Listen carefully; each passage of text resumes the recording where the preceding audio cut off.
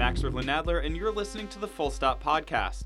As always, we'd like to thank our Patreon supporters for making this possible and receiving the perk of getting this episode a bit earlier than our other listeners. Full Stop relies on your support to flourish and grow. We're working on a ton of new and interesting projects as always, so your support is going a long, long way. And as always, directly to the writers and artists who make Full Stop possible. We thank you so much. Our website continues to be updated multiple times a week with reviews, essays, and interviews, so please check it out. Last month, we published a brand new issue of our digital quarterly. In this issue, we look at and beyond all sorts of crisis-bred monsters. These pieces assemble novel histories of transitional periods, both past and present, when unique circumstances converged to create monstrous conditions. To get the latest issue, download a copy at our Gumroad shop or subscribe by supporting our Patreon. This month on the podcast, we're featuring an interview between audio producer Nicole Kelly and Kamala Puligandla, the former editor-in-chief of Autostraddle.com, whose new book ZigZags was released last year by Not a Cult. In a review on Full Stop, Sarah Sophia Yanni calls the book a poignant reflection on alienation in adulthood and the continuous evolution of the brown queer body. I'll let Nicole and Kamala take it from here.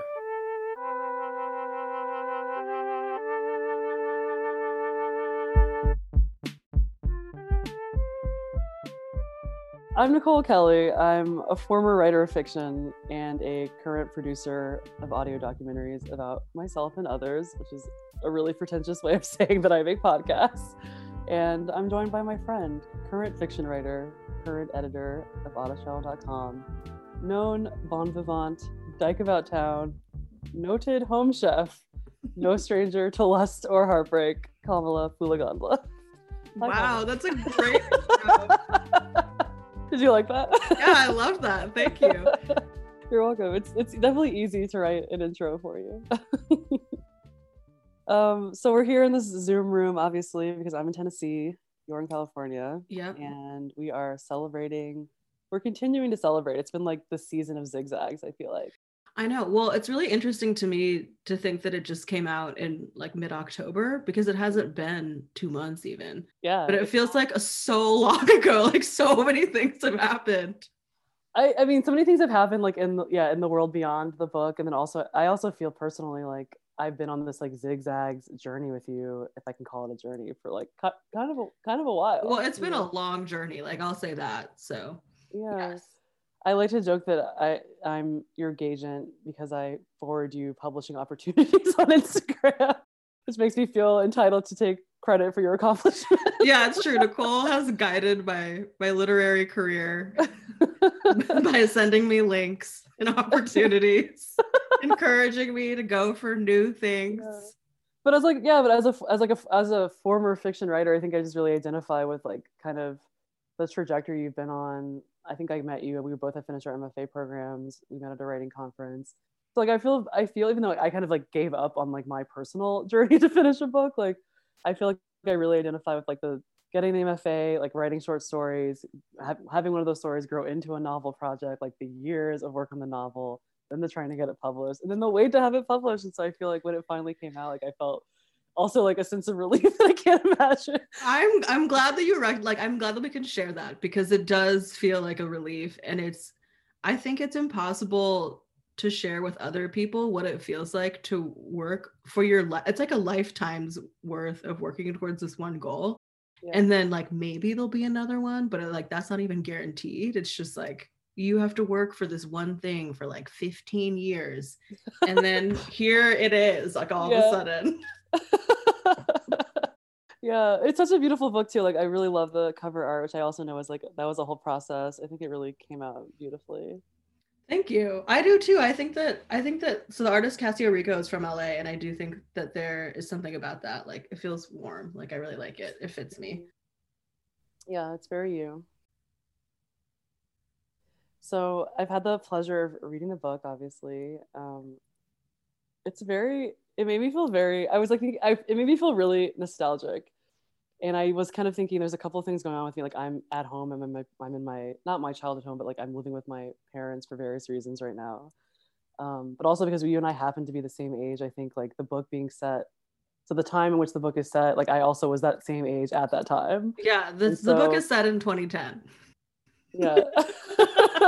Or really just, you know, kind of a year that I don't know that otherwise I would remember so clearly. But I also remember it clearly, and I think it's because for me it's the kind of the same, like the character Anisha is like is living in Chicago, and I think I had moved to LA in 2009, and so this like idea of being like around 24, 25, and the city's not new to her, but like a city that was new to me, kind of just like riding your bike around, going to like lots of bars, like drinking a lot, going to tons of house parties, like that's all very much like what I was doing at that time. And so it was really interesting to like think about both like what it was saying about like a period in one's life, like maybe people who did grow up who weren't 24 in 2010 like might also identify with that, but also like I think being 24 like at that time, like what was happening culturally like feels present in the novel. Like were you thinking about that as you wrote? Yeah. My book ZigZags is a novel that takes place in Chicago over the course of a summer, and it's really heavily based on probably like 3 different summers that I spent in Chicago, and I sort of put them all together, and it revolves around this group of friends who are mostly friends because of this one bar where they work and hang out at.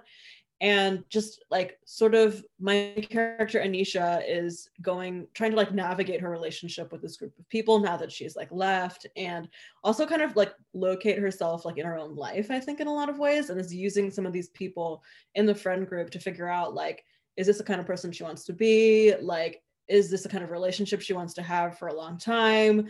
Like, are these people her people? Why are they her people? And I think that to your point, when I first started writing the book, it was like an ode to these friends who I like really missed. And through the course of writing it, I was like, our relationships changed drastically. And I was like, oh, it's very clear to me that what happened at the end of that summer, not to like totally spoil my book, but was that I was like, I needed to do something different with my life. And these people were like excellent friends for that time being. And I needed and wanted more than that. So, and I think that like that isn't what I had intended to write, but it became clear and true. And like the farther I got away from it, the more clear to me it became like what that story was.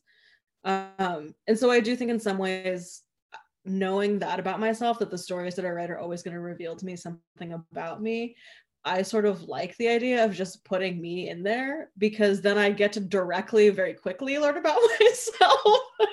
So I do think maybe in some ways it's not, I'm like, what is the loyalty to? And sometimes in the way that like it, I don't come into it with like hoping to like end at a certain meaning or lesson, except that I'm definitely putting different things into that basket that you're talking about to like learn about myself.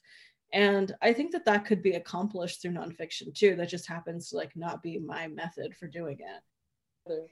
So you started writing this book sort of like after that chapter of your life had ended. Well, what happened was like I started writing it from the prologue opens like I'm like in grad school and I'm like going back and forth and like missing Chicago, and like that's definitely the place where I started writing from, where I was like, I just left. I felt very like, I don't know, I'd also like left a life behind in Portland before I went to Chicago, and I kind of felt like Chicago was something I chose explicitly for myself, and it was reckless. We're speaking of characters we enjoy, like it was reckless, and it was also like pretty selfish, and I felt really kind of bad about it at the time of doing it, and then realized that it was like the best choice I could have made for myself. It was what I needed to do.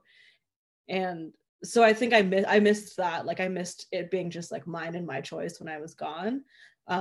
But then of course other things happen and you're like, oh, I also had made the choice to go to grad school, which is also a choice that I needed and wanted to. So, but at the time I was like caught between like these 2 places and 2 choices I had made, and just feeling like I was very unrooted. And so I think I was like missing the like structure and like tightness of like community that happens when you're like, it's a place where some people plan to stay forever and they aren't planning to leave like every year and go do something else.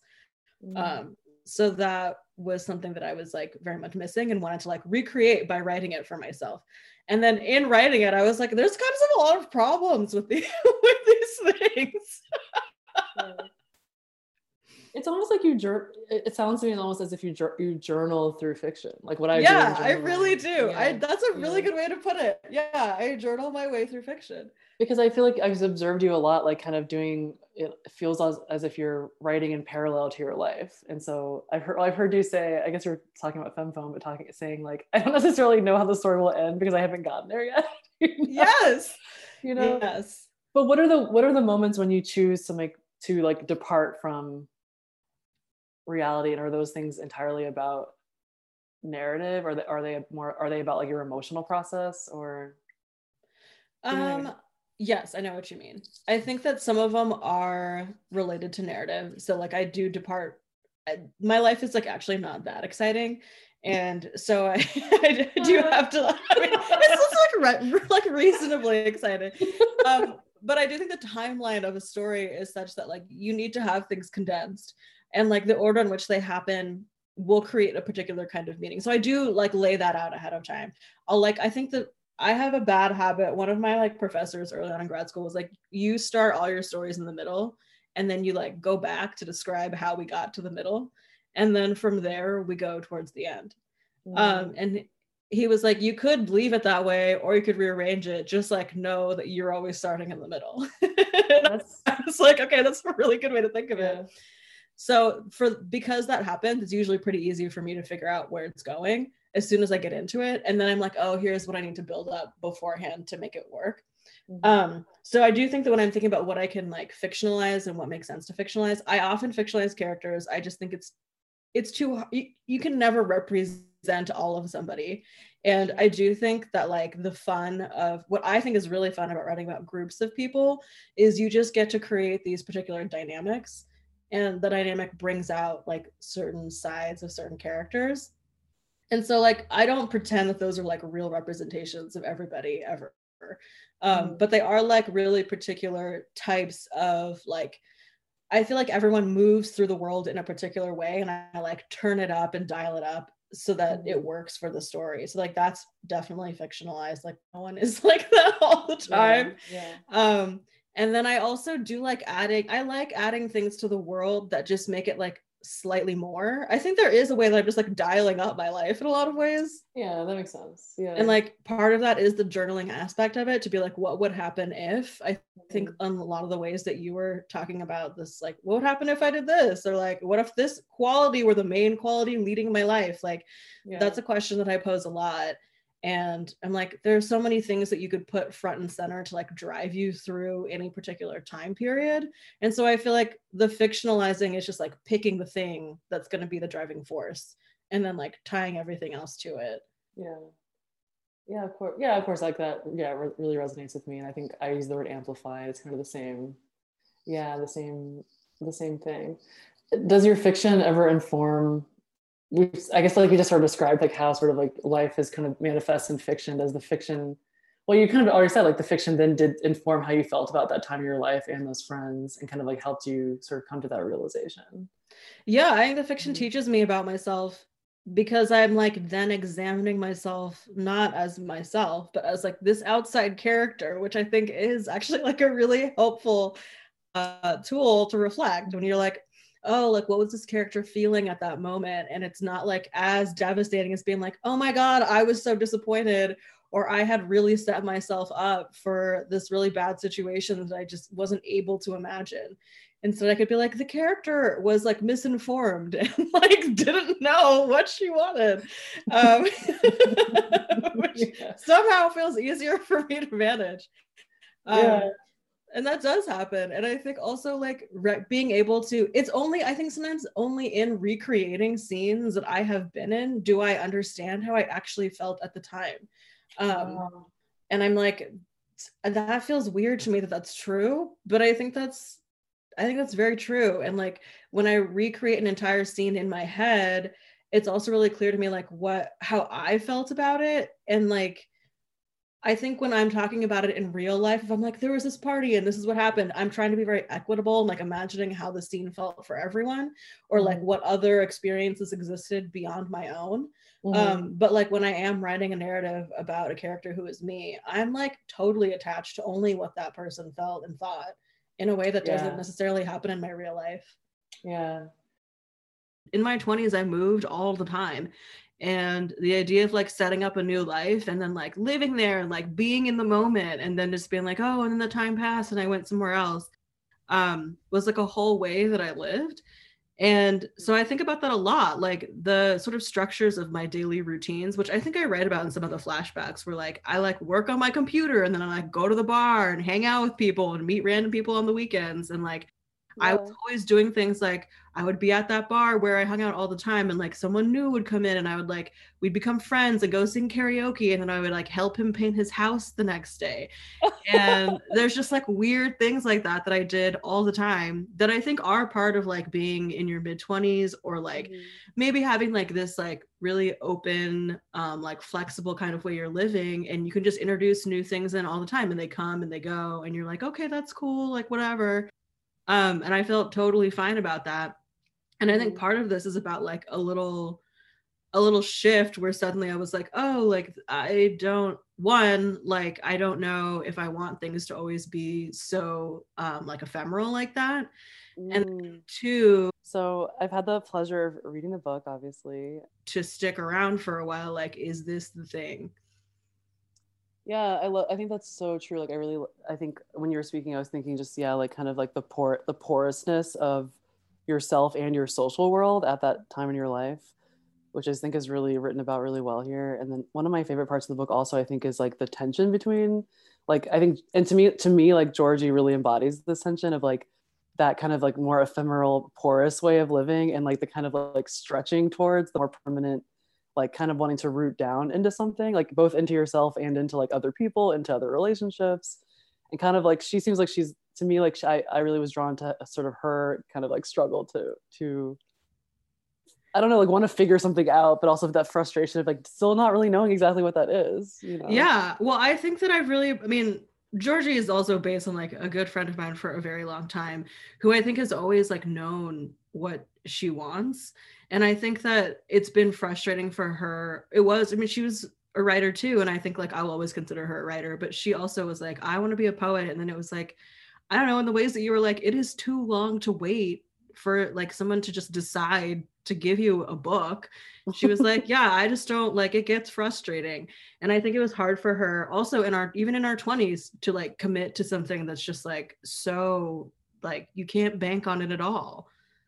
And that was like not her way of being. And so I do think that was like an interesting thing to write about. Yeah. And I think that has been, I don't know, that like has been a tension in our friendship, but also a really nice part of it too. In what way? There was a period of time in our life where we could share like everything. And I think this is sort of about the moment where it's like, oh, there's going to be some departures here. Like there's going to be some things we can't share together. Yeah. I mean, those are the exact moments I'm talking about that I remember almost most vividly are those moments of departure. Like when they both see it and like Anisha kind of expresses that she feels a little bit threatened might not be the right word, but I think just it's like has like that awareness of kind of like, wait, I thought we were kind of in this together. Like what, you know, whose life? I thought we were talking about our life, and now suddenly we're talking about your life. Yeah. The other, I think like it's a really small moment, and so it's funny that I also seem to have like latched onto it, but it's the guy who lives on the farm. Jesse is like the friend who comes into the city. They see him occasionally, but he has kind of like this other life on this farm outside the city. And Anisha, the protagonist, eventually goes to visit him and sort of sees like what that life actually consists of. And then I think sees Jesse kind of differently. And the part that I think stood out to me was that she observes that like perhaps Jesse, when he comes to the city, is like kind of like willfully like fitting into the role that he used to fulfill in that friend group, but like perhaps like doesn't really exist as that person otherwise. I just thought it was a really good observation of like when you kind of realize, just kind of like one of those clarifying moments that like you have. I think another just moment of departure, I guess. Yeah, well, I think that there was like that year. I remember this year specifically because I think it was a turning point for me where I was like, oh, there were a lot of things I noticed that about people that I didn't know were like, I don't even know how to describe it. Like I didn't know that things were possible for people, and then suddenly I saw them doing them. And I sometimes describe this as like what, like for example, when I was in high school and college, I didn't know that everyone was just like hanging out with professors all the time or like hanging out with teachers and like building personal relationships. And like no one told me that's actually like the point of college. I was like, oh, it's fun to like hang out with my peers. Um, I mean, same, I know.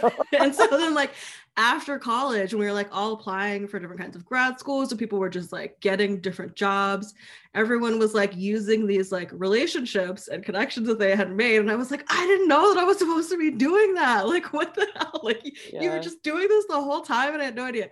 So I feel like things like that were suddenly just like emerging. And so someone like Jesse, who I'm like, Jesse was just like a drunk rugby player. Like, it turns out that he can like be a farmer. I'm like, what? Like, what else are people doing that I didn't know? Yeah. And I think that's true of that age too. Like, people are trying new things. So like, they don't necessarily stick with them forever. Like, they're just taking them for a ride. Mm-hmm.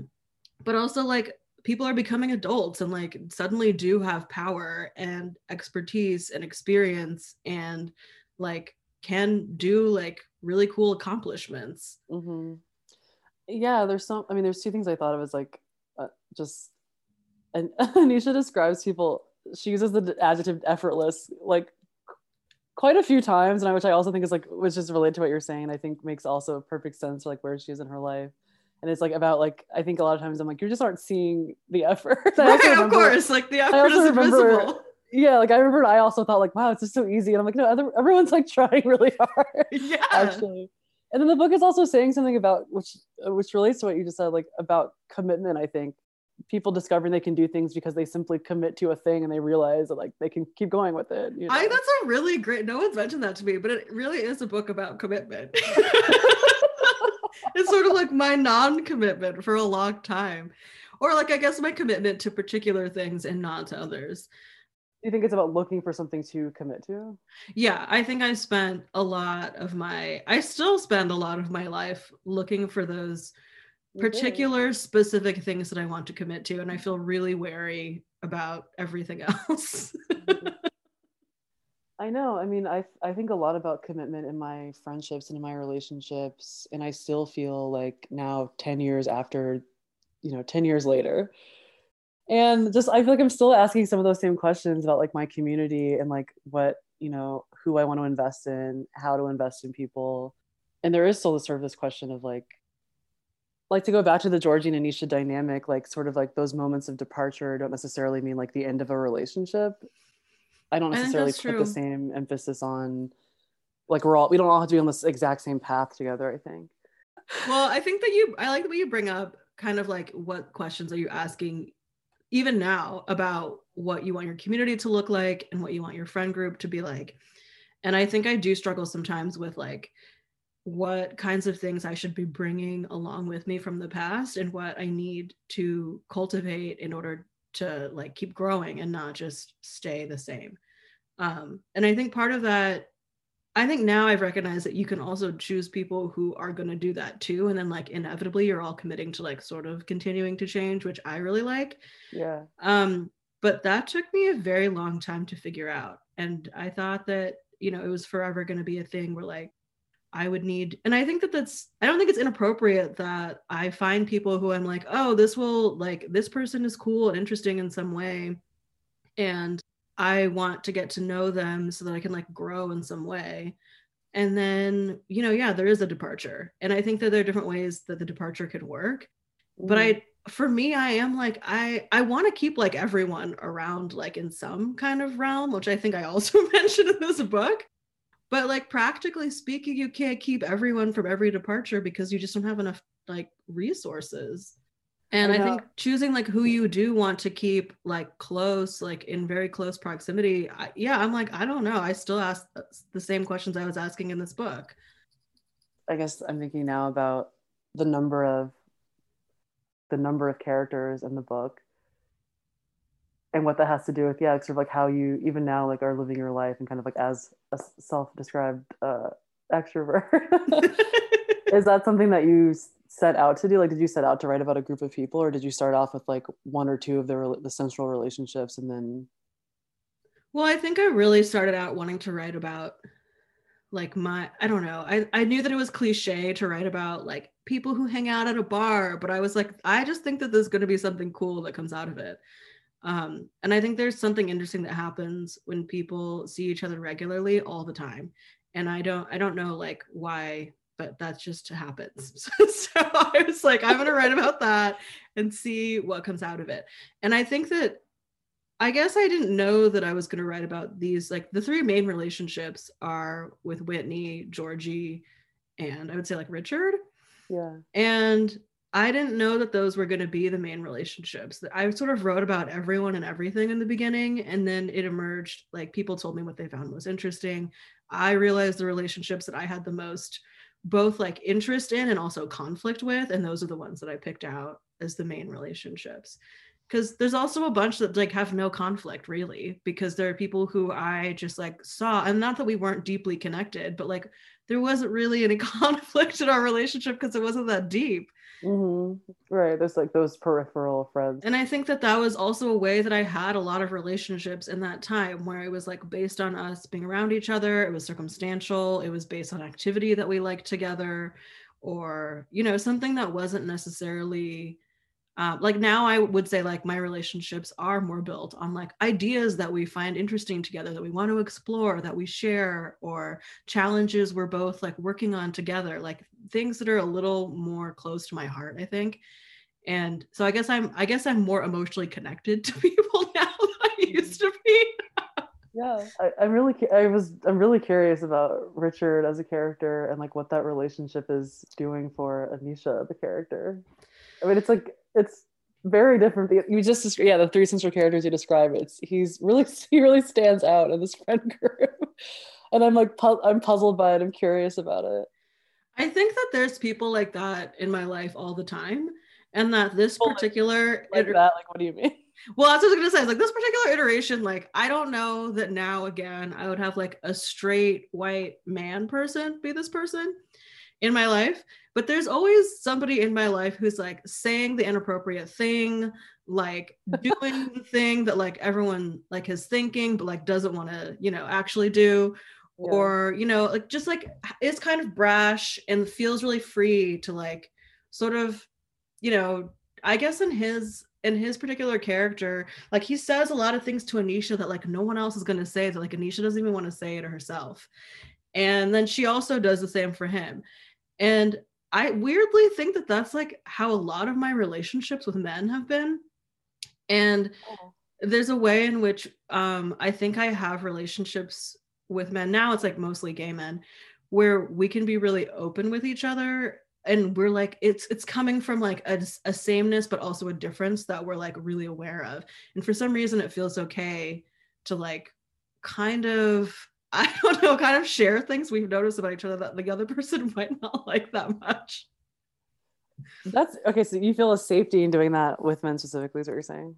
Yeah. And I think that like, I don't know what that's about. But like, even when I was in college, like when I was in college, I was told I was too mean, like from a lot of people. So I've toned it down. But but I do remember I had a bunch of friends who were gay men who we would tell each other like really honest things about each other. And that is how I learned the most about myself. And so I think in some ways, like, even though Richard is not like a gay character explicitly, I think he plays that role where like I learned a lot about myself. And Anisha learns like a ton about herself, even if just comparing herself to Richard and being like, I would never want to be like that. Right. Yeah. I mean, yeah, I definitely thought when I was like thinking just about the relationships in the book and kind of like the work that they're doing, both in the story, but also like for the character, I was reminded of something that you said, you kind of were saying, reflecting to me about my relationship to crushing on people. Like I have all these, like, I have like, my other friend calls it like my artistic lust. Like I tend to crush on like other artists and writers. And you were saying like you're always like kind of defining yourself like either alongside someone or like against them. Like it's one, but you need like something to bounce yourself off of. Yeah. I'm a Libra, so I do need that. I mean, I'm a Libra rising, so similarly, I think I'm like out there trying to figure out where I stand among the group of the world. Yeah, yeah. And I think that is the world. Yeah, I don't know. That always, I think that was like really particularly fruitful in my 20s because I had no idea, and I still sometimes feel like I don't, like what the limits are on who I can be and who I'm allowed to be. And I don't know why that's so hard for me to imagine. So I've always been like, well, we'll just try it. Like maybe this person will have some insight into who I can be and who I should not be. But yeah, I think that like that's also a period of time, right? Like I also think that clearly like that relationship had some limits to it, and not that it wouldn't still be fruitful if it kept going, but like I think it had diminishing returns in terms of like learning about each other. Right. Oh, but there's like this moment where they kind of I don't know if this is a spoiler for doing Spoiler. spoiler alert. There is this moment, a memorable conversation that they have where they do get like really real, and it feels even almost like Anisha kind of wonders like, did I go too far? Did we collectively go too far with each other? But I feel like, yeah, that's kind of like they like dug kind of like it is like almost like they reached the bottom of the well, like they dug down to it and they got to like what was at the heart of like, I think that dynamic you're describing, like kind of like what was useful to each other about their relationship. Right. I mean, it's like the end, right? Like I think that, okay, so I think about this a lot because I'm like in different relationships, I would feel more or less comfortable doing that. Like sometimes you can see that bottom and you decide not to go there. And I don't know why there are certain relationships where and particularly that one, like that didn't happen in real life. That's just like me taking our friendship, this person that I knew who was close to, like taking our friendship to like its extreme. And I think it's interesting because I think there are relationships where I would feel comfortable like just unearthing the bottom and being like, here we are. What are we going to do now? And there are other ones where I'm like, I don't want to do that. And like, even though we both know it's there, we're just going to like not go there. Yeah, I relate to that as well. And then like the third thing, of course, also of wanting to reach the bottom, reaching the bottom and realizing that the bottom is like not even where you thought. Like they're almost like the never ending. Yeah, there's more. There's always something more. Yeah, of course, like that's the ideal scenario. Yeah. Yeah. And I really also like, I think that like fearing the bottom is something I relate. Like I really appreciate that about you. Like kind of like being willing to go there when you do go there. So I think I often like will see it and kind of like want to hover above more than like scratch at it. I think that there's like, I don't know. I do think that is something that I feel like is a part of my personality is that I want to go there. So I don't know. Maybe that's like an Aries energy where I'm like, let's burn through it and see what's at the end. But I do like to burn through it and see what's at the end. And sometimes there's a lot more and sometimes there's not. I mean, again, like thinking about so much about commitment and friendships and relationships like lately, I think I'm also like I'm trying to teach myself and learn how to like more gently excavate, like to not hover, but to like go there, but kind of like land lightly, like kind of like I'm like really like belaboring this metaphor. It's like this is like a moon landing. It's like you orbit and then you just like jump down yourself. Right. I like became an archaeologist in a mine. Like I took it too far. Well, I think I used that metaphor at some point. I think I was talking about I think Anisha's talking about her relationship with Whitney and talking about like gently brushing away at each other because they're people who are like never are gonna stare like the end of a thing in the face. And I agree with that. Like I think it's nice to sort of be like, okay, like let's just be really gentle about it. And let's not like, I don't know. I think that sometimes that Anisha like wants to preserve certain relations. I think that that's what their relationship is about, like wanting to preserve the ability to always have more, even if there isn't that much to begin with. Mm-hmm. With you mean Richard and Anisha specifically? No, I think with Whitney and Anisha. Whitney, okay. It was like like it's the opposite of Richard and Anisha in so many ways, where it's like about the mystery, it's about not knowing, it's about like leaving it open-ended, it's about sort of like the chance ways that things work out rather than like the planned like conscious ways of people fitting together. I totally feel that there's like kind of like this delicate balance that they both are sort of like working to maintain. Yeah. But it might all it's precarious. It's definitely precarious. And I think that there is a knowledge of that. And then like to not know exactly why it's so precarious is also part of the fun, to like not know where you can't poke too hard. And then you're sort of like figuring it out as you move through it. Mm-hmm. That was like something that really I loved doing that when I was younger. That was like one of my favorite things. I think it felt thrilling on some level. And I liked I still like a challenging romantic entanglement in the sense that there's something about, I think that connection particularly that feels yeah, because it's delicate, it's more fun, right? Like it feels hard to access sometimes. And there's like a special reward for when something is difficult that you can't access all the time. And I was like really about that. And I think also for a long time, I think I thought that that was what queer love was about. And I think that's just because I like never felt secure. Anisha at this time is like kind of, I think, which I also do relate to, is like kind of like a sort of like withholding that is also about like self-protection. Mm-hmm. You know, even like with this other love interest, Zoe, that comes along, who seems like great, and I'm just like, I want you to just like go for it, like just go all in on this, like just go for it, you know. But with like Whitney as on the other side of this, I'm kind of like, it makes sense to me that she holds back because it's why am I being so inarticulate? But you know what I mean? Like I was kind of like, I want her to go for it, but I can feel her sort of like wanting, like there's all these like reasons where she's like, well, I'm not going to, because I'll get all the reasons that she might get hurt essentially. Mm-hmm. And I think I thought, I don't know that it's just queer love that has this narrative. I think this was maybe this is like a time in 2010 when the hot narrative was that like love ends tragically, like there isn't someone for everyone and everyone is lonely. Like that was the narrative I had of all relationships. And that I was like, okay, so you just choose your path through it. And there's like, got to be at least like 50 different ways you can arrive at this like tragic end. And I would like to try a bunch of them, but I also don't want to get like ruined in the process. Yeah. But I also think I did. I mean, I got my heart broken all the time. Yeah. And I actually think that was okay for me. Because now in my 30s, I'm like, okay, yeah, like that's okay. I can get my heart broken. Like I will be fine. One thing I am also noticing as you're speaking is how often you refer, like, I think I'm so careful with fiction. It always drove me crazy when people would assume that the characters were me when they were usually not, based on me or my life, or they're, you know, not in any like significant way. Mm-hmm. And if I ever like, it would always feel like a slip up if I ever referred to the character in the first person, which you do all the time. All the time. And I know that you don't care about that, which I find interesting. Yeah, I mean, I think that on some level, like pretending was a way, like pretending that this person was not me was a way to like allow me while I was writing it to imagine different storylines than actually took place. Like that for me was the whole function of it. Because a lot of things that happened like are based on real relationships, but didn't have like all these actual events in them.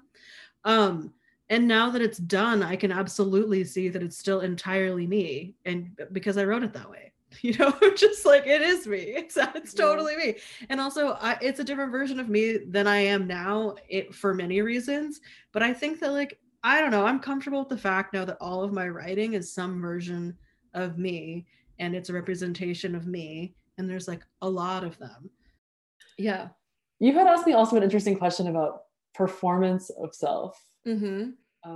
Which I found curious. My response was actually just performance of self? Question marks. What do you mean? Well, okay, so I was thinking about this very similar to what you were talking about when you were like, oh, they're like, when you write fiction, you're like amplifying a particular quality in a character, you like go with it, you run with it, it leads the story. I think of that as like a kind of performance of self. And I was thinking about and divesting from people pleasing, like whether you're trying to like recreate like a very real, honest, intimate version of yourself, but in doing that, it is a performance of yourself. And like, I was just curious, like for you, like when you're trying to create something real, when you want to be honest about yourself, like what are the parts of yourself that you end up showing? Yeah. I don't know. That series is a strange example to look at. I mean, it also doesn't have to be that one. I think it could be anything where I'm like, but to me, there's a thing that happens where like you can't. It's really hard to write. I think you can never not be performing yourself in some way unless you're like explicitly not talking about yourself.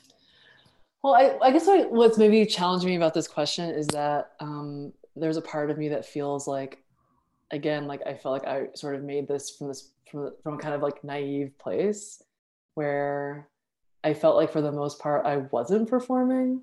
Mm-hmm. And so I think that you're right, but I'm also sort of like there's like certain aspects where I'm kind of like I was performing. I can tell you like what those parts were, and there's a lot of it where I feel like I wasn't, but I'm like, but I think you're right. Clearly I was. And so I just am thinking about, I also lost my train of thought. Like, I guess like a critique I have of that work is that maybe that and why I felt jealous of appearances is because I wish if I had more time, like I don't know how maybe it would have become more fictional and a little bit less personal. Like it was just like it was really raw. At the time I was making it, it was like, it felt very immediate, much more immediate than any fiction I've ever written. Like I was talking about things that had happened like 2 or 3 months before. Yeah. You were like in it still. Yeah. And so I was just sort of like trying to represent the being in it. Or to document that. But sometimes when I think critically about that and like what I might do differently if I had more time or if I could like redo it, I feel like I feel a way about the lack of artifice. And so, I don't know, that doesn't really answer your question. No, that's okay. That works though. Sometimes I wish it was like more intentionally a performance. The first episode, there's a lot of like parts where I'm like did have to like go back in my mind and like access emotions that I like no longer feel, and like those felt like performances. They also felt like re-traumatizing sometimes. So okay, yeah, that makes a lot of sense actually, that you're like, I wasn't trying to perform, I was trying to document. That makes like a huge difference about what the performance is supposed to show, which is that it's not trying to show anything. But I do feel like you're right. Like I think that anytime I write, I am performing. I think that anytime not every time, but like with certain people who I converse with via email or text or things I even post on my Instagram, like those things feel like performance, like little performances. Even though I'm being really honest and real, it's crafted to an extent that like some of Divesting like was not crafted. Like some of it really is just me just like talking into a mic and we liked it. You should also talk about what your series is. Oh God. The series, I made this series called Divesting from People Pleasing for a podcast called The Heart that typically does documentaries about intimacy and like the self. It's like a creative nonfiction podcast. And so like I made this 3-part series about me. I was trying to document like my process of unlearning certain things, and also it was also as partly like me investigating where I had learned those things in the first place, and then kind of documenting / recreating some of the like methods that I used to do that unlearning, like certain workshops I took or conversations I had. And then part of it is me like reenacting like an inner monologue I'd had at a certain time in my life when I was full of self-loathing and anxiety, and trying to like tap into that at a time when I kind of had moved past those feelings. I think making it also helped me move past those feelings. Does that? Yeah, this is NK's series called Divesting from People Pleasing on the Heart. I was gonna ask you, I mean, I do, in the way that I was like, this book really helped me move past like the sort of feelings of loss I had around these various friendships that had just shifted a lot. Mm-hmm. And I was wondering if you had felt a similar kind of like catharsis seems like really big, but like, or some kind of like resolution around it by making the work about like a difficult time for you. Yeah, I mean, to be honest, no, I did first 100% experience catharsis. Okay. Just in making the drafts, like every time I would play a draft for Caitlin Press, Caitlin actually wasn't my editor, but she's the host of the show. My editor was Chiquita Pascal, and Phoebe, who's my collaborator on The Heart. Whenever I like played it for I'd work on it with Chiquita, and I would play it for Phoebe and Caitlin. And whenever I played something for them, that would be the moment of catharsis. It really was just like so much of it was I sometimes would call it my shame project, and because so much of it was about like needing to be not ashamed of certain things that I had kept so secret, that I think like when someone would hear the thing, that was like the release that I was like needing and looking for.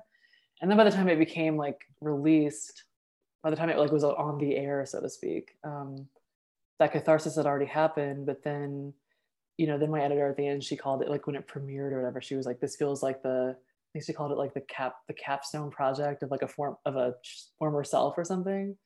And I thought like, that's so true. I was like, this really marks like the end of a chapter where like there was a version of myself that I was for many years, and I'm like done with that version of myself, and I'm gonna like, I guess in a way, I didn't set out to do this, but I would say now, like in a way, I'm gonna like honor that older self. I'm gonna honor that self by like making this work about that, and I don't ever want to feel ashamed about the things that I had to like deal with, many of which are beyond my control. I also don't want to feel ashamed about the coping strategies that like evolved as a result of those experiences, like my kind of like racialized experiences of being a Black girl. And then it also becomes like sort of outside you, where I'm kind of like, I hope this is like helpful to someone. Like that was also a big goal, you know? Yeah.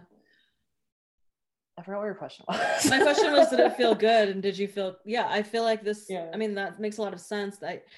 I think a lot of, well, I think it's really like interesting for you that like you were able, that you directly worked with your actual like self and feelings to like document and like recreate these moments of like extreme trauma for yourself, and then like make yourself live through them, like live in them, and then play them and edit them for people like for months. Like I'm just like, that sounds like really, really intense in a way that like I don't like, some of the reason why I choose fiction is like I don't know that I can always do that. So I'm like, I'm gonna make up some different scenes that are like a little different than my actual bad time, so that I can like feel like I'm a little separated from them. Yeah. But I do also write these things. I write similarly, like to explore like this past self that I had. And like, I do think when I finished this book, I was like, I'm done being that person who just like could like continually lusts and desires people who just like are 100% not available to me. Like that's just like, I'm sort of done with that now. Yeah. Which was something that like took me a very long time to understand that's what I was even doing, but like became really clear over the course of like, I wrote this book for like 7 years. So like over the course of that 7 years, I was like, oh, here are patterns that keep emerging in my life that look just like this novel. Yeah. Yeah.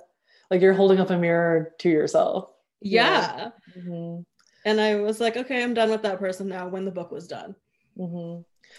Yeah. So what are one of the other things I was curious about was your feelings about this character as a close representation of you. Do you feel, what kind of, like, what feelings do you have towards Anisha? Like, do you feel tenderness? Do you feel embarrassed? I'm definitely embarrassed for parts of her, but I think that makes sense because like, this is a past version of myself. And I did, I had the inclination at one point when Nicole was like, oh, we'd like to take it.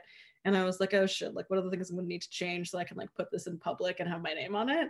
Yeah. And I tried to keep it like pretty close to the original thing that I wrote because it is like a time capsule of who I was when I wrote it, and I want to honor that. And also because I think there are, like you said, I think it speaks to other people's experiences too, who have those same embarrassing inclinations that like maybe they aren't embarrassed about them yet, or maybe they never will be, and that's okay. Like I think that like that's okay, that like I have feelings about them. Like that doesn't mean that they're necessarily like all wrong or like all bad. Maybe they aren't embarrassed about them yet is hilarious.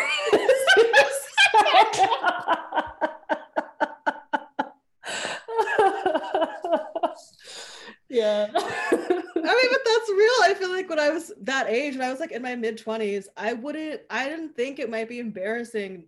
Like a lot of like the ways that I thought about women or love, like I didn't think that those things would be embarrassing later. Yeah, well, they are. They're definitely embarrassing. Yeah. What's an example? I guess, I mean, there's two kinds of embarrassing. There's the kinds of embarrassing where I'm like, that's just like kind of bad taste. You know, where I'm like, oh, why was I into that? And I wouldn't say that about like, I think I wrote the characters and the book to be like the love interests are Zoe and Whitney, and they're like kind of combinations of people, although Whitney is definitely like based on my friend. And I'm not like embarrassed about that, but I do think some of the things that we did together, like that were like at the time expressions of our like love or like our friendship or our depth of caring for one another are like kind of embarrassing. Like the fact that it was just like us getting wasted at bars was like our deep connection. That to me feels embarrassing now. Like, I don't know, like it wasn't like we didn't have a strong connection, but that the strong connection was not communication or like about being like open with each other feels weird now. I guess. I guess I'm surprised that I'm a little bit surprised that you feel that way, because you're also someone who I think of as like kind of frequently mentoring like younger queers. And so, Right. you know, so like, yeah, like in your 20s, like those are the kind, you're, of course, yeah, you're not there yet, the things you just described, like you don't. Well, that's what I mean, is like I don't think that I would have known that I was at all embarrassing at the time, and like people think it's cool, so like, you know, I don't think that, but I am personally now, like, I'm embarrassed that is a relationship that I had that was so informative and impactful that I wanted to write a book about it, but that like we actually in real life, I don't think we've ever had like a very real conversation about it. Wow. Yeah. That's interesting. So like that's one aspect, but then there's other aspects too where I'm like, I read the book and there are things that like floor me about like certain parts of relationship where I'm like, oh, someone wanted to like do something nice for me. And I left it in there that I was like shocked and so appreciative. And like reading it now, I'm like, really? You were impressed by that? Like that impressed you? Like you deserve better. But I also think that that's okay. Like that is the thing. That's how I felt at the time. Yeah, it's really real. Yeah, and I'm really I'm also glad that you are at a place now where you're just like, you deserve better. Yeah. Do you think that would you ever write a book about someone at that age again, from your current vantage point? Yeah, I think I would. I think it's a really fun age. Like I think it's a cool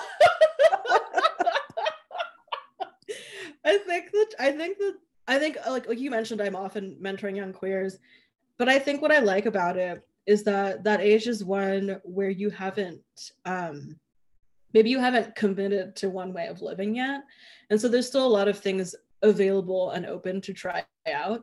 And I think that that's true forever, but I do think that like you choose at some point whether you want to live that way forever or not. Like, do you want to commit to something and one way of living for a long period of time, or are you interested in like being open to changing it up? And I think that like I found that like, and you and I have discussed this endlessly, like it's really hard to find people our own age who have chosen this, like we want to like try out new things all the time, or like we aren't heavily committed to like sort of particular structures that would then limit the way we spend our time or limit the way we explore ideas or concepts or people or relationships. Right. And I think that like I am drawn to people in their mid-20s for that reason, is that like just they haven't had the time yet to establish some like long stated pattern of what works for them. And I like to see the new things that they're like discovering, because I think that they often are like seeing things or noticing things, especially as I get older, that I am missing. And I like to be reminded that there are like brand new ways to approach the exact same shit. We're all doing the exact same shit that I'm doing. And I'm like, oh yeah, that's cool. Like if I hadn't been doing this for 10 years, I might look at it this way. Yeah. Yeah, I totally get that. I feel like especially with regards to my thoughts, I think on gender and queerness, I definitely looked a lot to people of that. When I used to work at the Women's Center, I feel like I had access to. You're like, all of a sudden there are huge populations of young queers at my disposal. I knew. I feel like there was a period of time I was like, why is everyone I know 27? Like, what is going on? But I learned a lot. I mean, I'm well worth in the Women's Center. I'm literally taking notes about things that they've said. So. Yeah. Yeah.